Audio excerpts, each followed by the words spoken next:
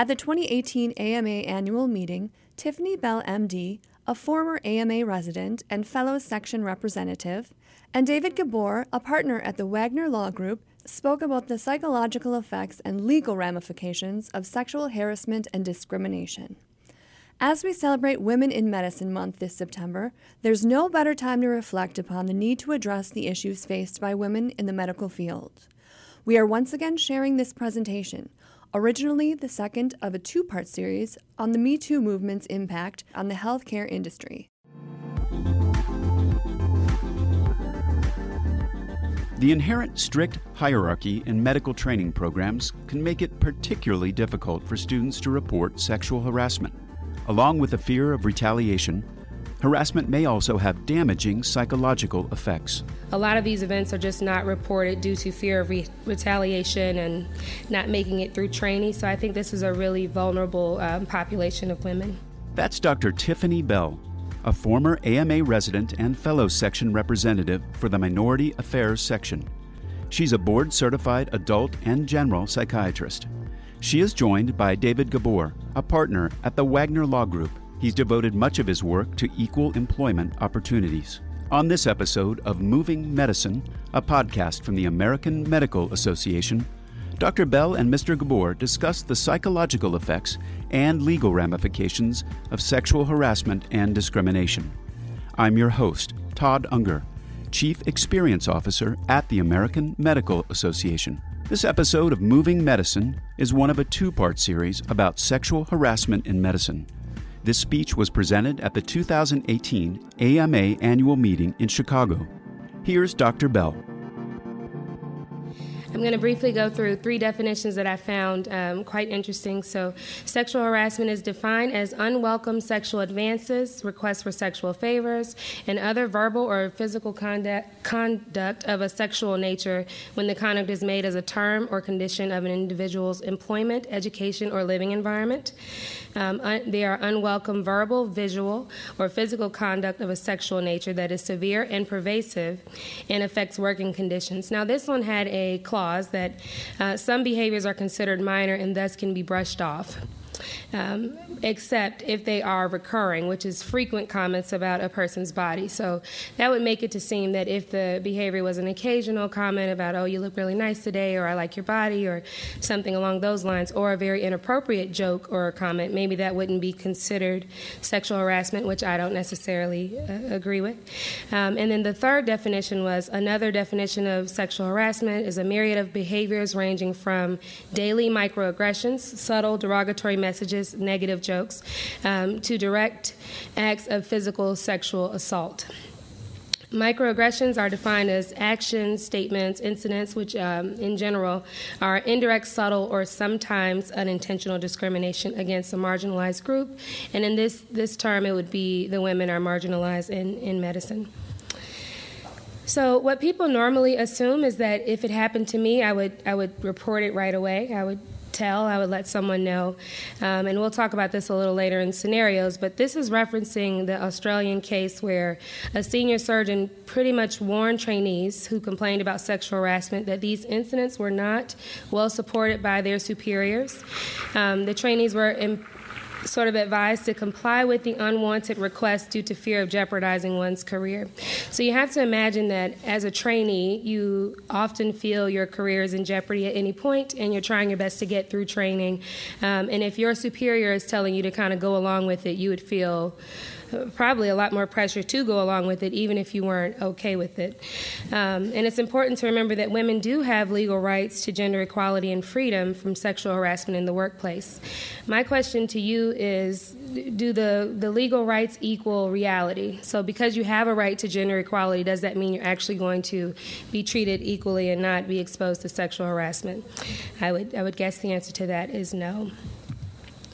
It is important to note, as mentioned earlier, that sexual harassment can happen in any field. It can happen to any gender, so I won't be binary and say either gender, to any gender.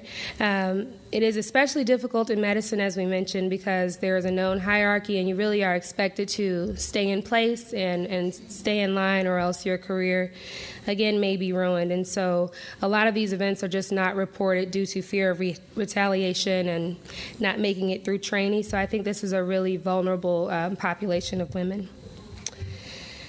Okay. Experiencing sexual discrimination and harassment can lead to all of these symptoms that I'm going to list are pretty much avoidance, right? So you start avoiding the stressor that you're experiencing.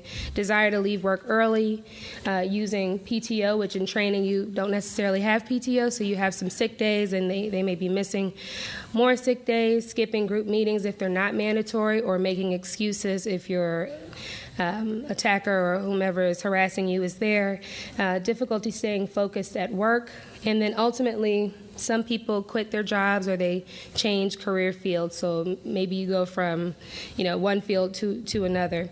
The problem with all of these symptoms are that if you're avoiding work, if you're not there, people who don't know you're being sexually harassed will then see you as a slacker or someone who's just not very invested in their education, and that can lead to really problems with your career success in the long run.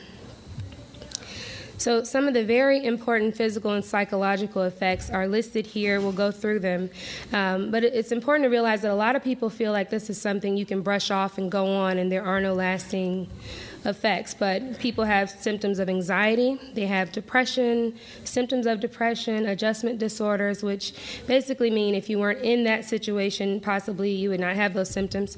Headaches, PTSD, so avoidance, hypervigilance, nightmares, re-experiencing the event, and all these obviously will negatively impact your ability to function as a physician. Weight loss or gain due to changes in appetite, poor sleep, poor self-esteem or self-worth, self-doubt, which if you're full of self-doubt, you probably are going to use your coping skills improperly. You won't be able to learn effectively. And again, that will lead to issues with your career, and hypertension. And there were many other ones, but we just wanted to list some of the symptoms that are more than just your feelings are hurt or you're embarrassed. And I just put this here briefly, and then I'm wrapping up. But if you're a victim of sexual harassment or discrimination, regardless of if you report it to someone, you still can get help. So what we would recommend is that if someone were having the symptoms of depression, anxiety, suicidal thoughts, you still want to get treatment for that, at least get those symptoms evaluated. And even if you don't report the abuse for the many reasons that we've already discussed, it's still important to take care of yourself, because the suicide risk can increase if you are constantly untreated depression. So that's it. Thank you for your attention, and we'll go back to this during the question section.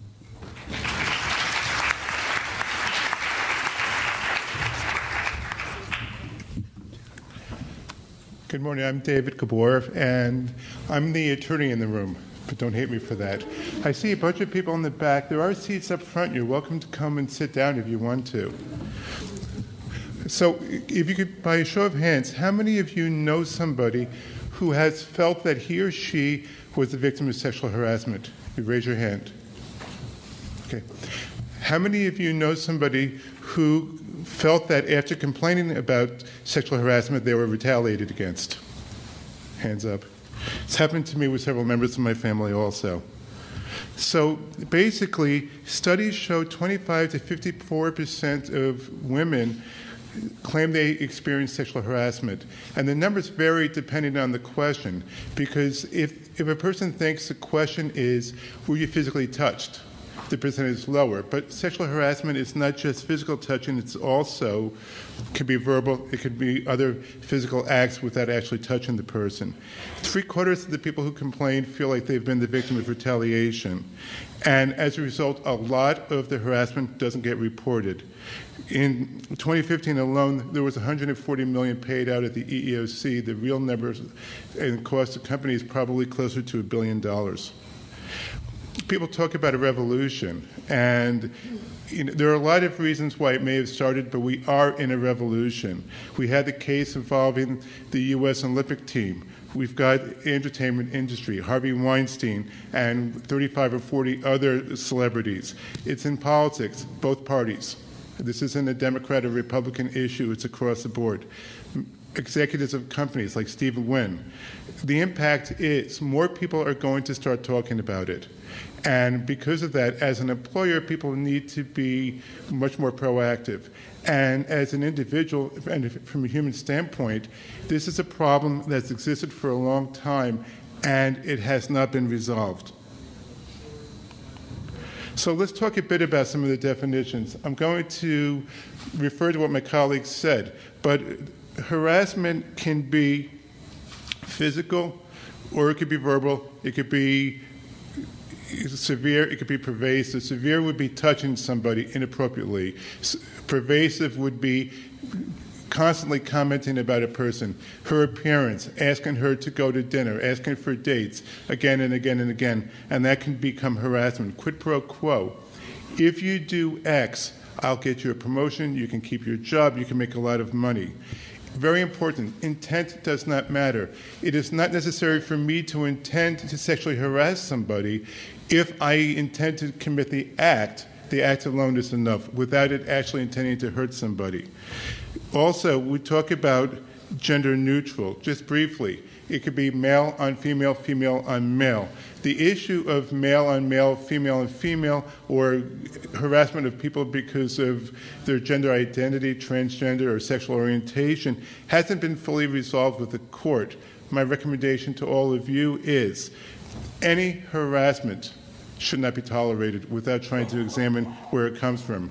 Harassers can be an employee, it could be your supervisor, it could be your subordinate, it could be the FedEx guy, the UPS guy, it could be a vendor, the computer person. It doesn't have to be a person who you work with. And retaliation is so important. Retaliation basically is a person opposes what they believe to be illegal conduct committed towards them or they witness with somebody else. They oppose it, and within a relatively short amount of time, we call close temporal proximity, something bad happens to that person. In 1998, the Supreme Court decided Farragher and Ellerth, and basically what those cases said was, if you have a good complaint mechanism in place and people can report in that mechanism, you've got an employee manual, you've got some level of training, then employers have a protection. And at first, people started to do really good things. But then, unfortunately, we switched over to canned programs. So you can watch a 30-minute webinar as part of your job. And if you watch that webinar, you're going to learn how bad sexual harassment is. Unfortunately, the shift was away from really good proactive training to canned programs. Now, by show of hands, how many of you have watched the webinar and multitasked? Tweeting, texting, emailing. That's the problem. If you look around the room, almost everybody. And that's the problem. The message from the employer to the employees got lost. Live programs, and I get up on my soapbox pretty much every day of the week and plead with people, have live programs, make them interactive, get people talking, set forth your expectations, shift the focus to make the employees in the room responsible to help get rid of sexual harassment in your workplace. And we talk about culture. You know, when you watch a webinar, and it's a canned webinar, and you're telling people don't harass somebody, that's the same as telling people don't run red lights. Don't burn down your house for the insurance money, because those people don't benefit from the program. Everyone else who does benefit, you lose that opportunity in a canned program. So we do talk a lot about live programs being so important. This is an important slide. On the left side are comments taken from real cases about what should not be done. Oh, boys will be boys. You know, promising things that can't be delivered. Look on the right side. Thank you for bringing this harassment or this complaint to my attention. We take this matter seriously. I'll be reaching out to HR immediately. You can reach out yourself to HR. We do not tolerate retaliation. And then let them know they can come to you if they've got questions.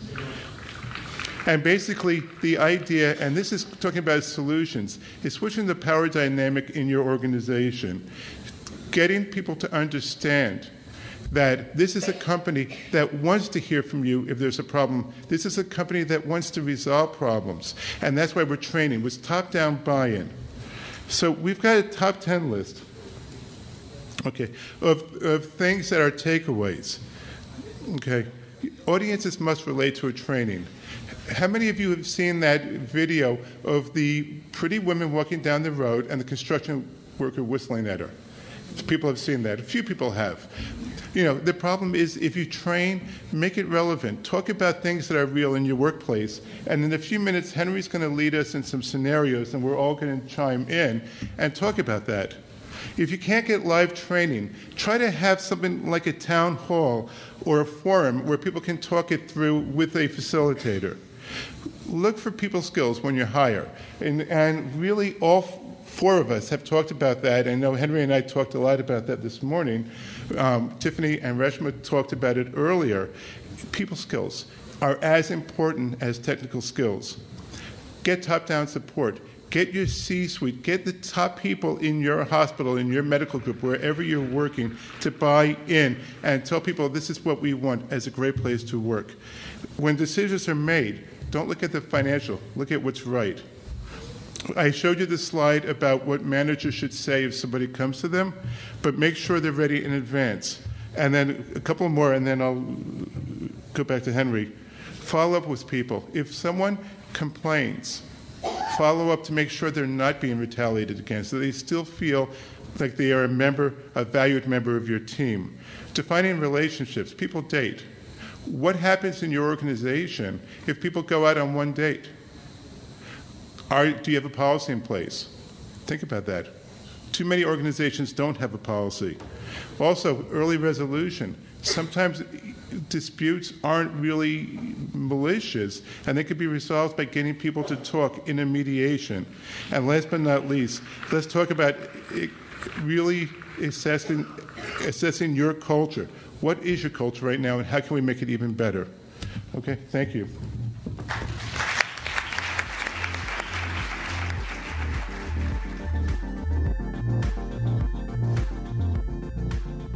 That was Dr. Tiffany Bell and David Gabor. Dr. Bell is a former AMA resident and fellow section representative for the Minority Affairs section. Gabor is a partner at the Wagner Law Group, where he's devoted much of his work to equal employment opportunities. I'm Todd Unger, and this is Moving Medicine, a podcast by the American Medical Association. Be sure to check out the other episode in this two-part series about sexual harassment in medicine. To attend live presentations like Dr. Bell and Mr. Gabor's, visit ama-assn.org/movingmedicine to become an AMA member and register for our annual meetings. You can also subscribe to Moving Medicine and other great AMA podcasts on iTunes, Google Play, and Spotify, or visit ama-assn.org/podcasts. Thank you for listening.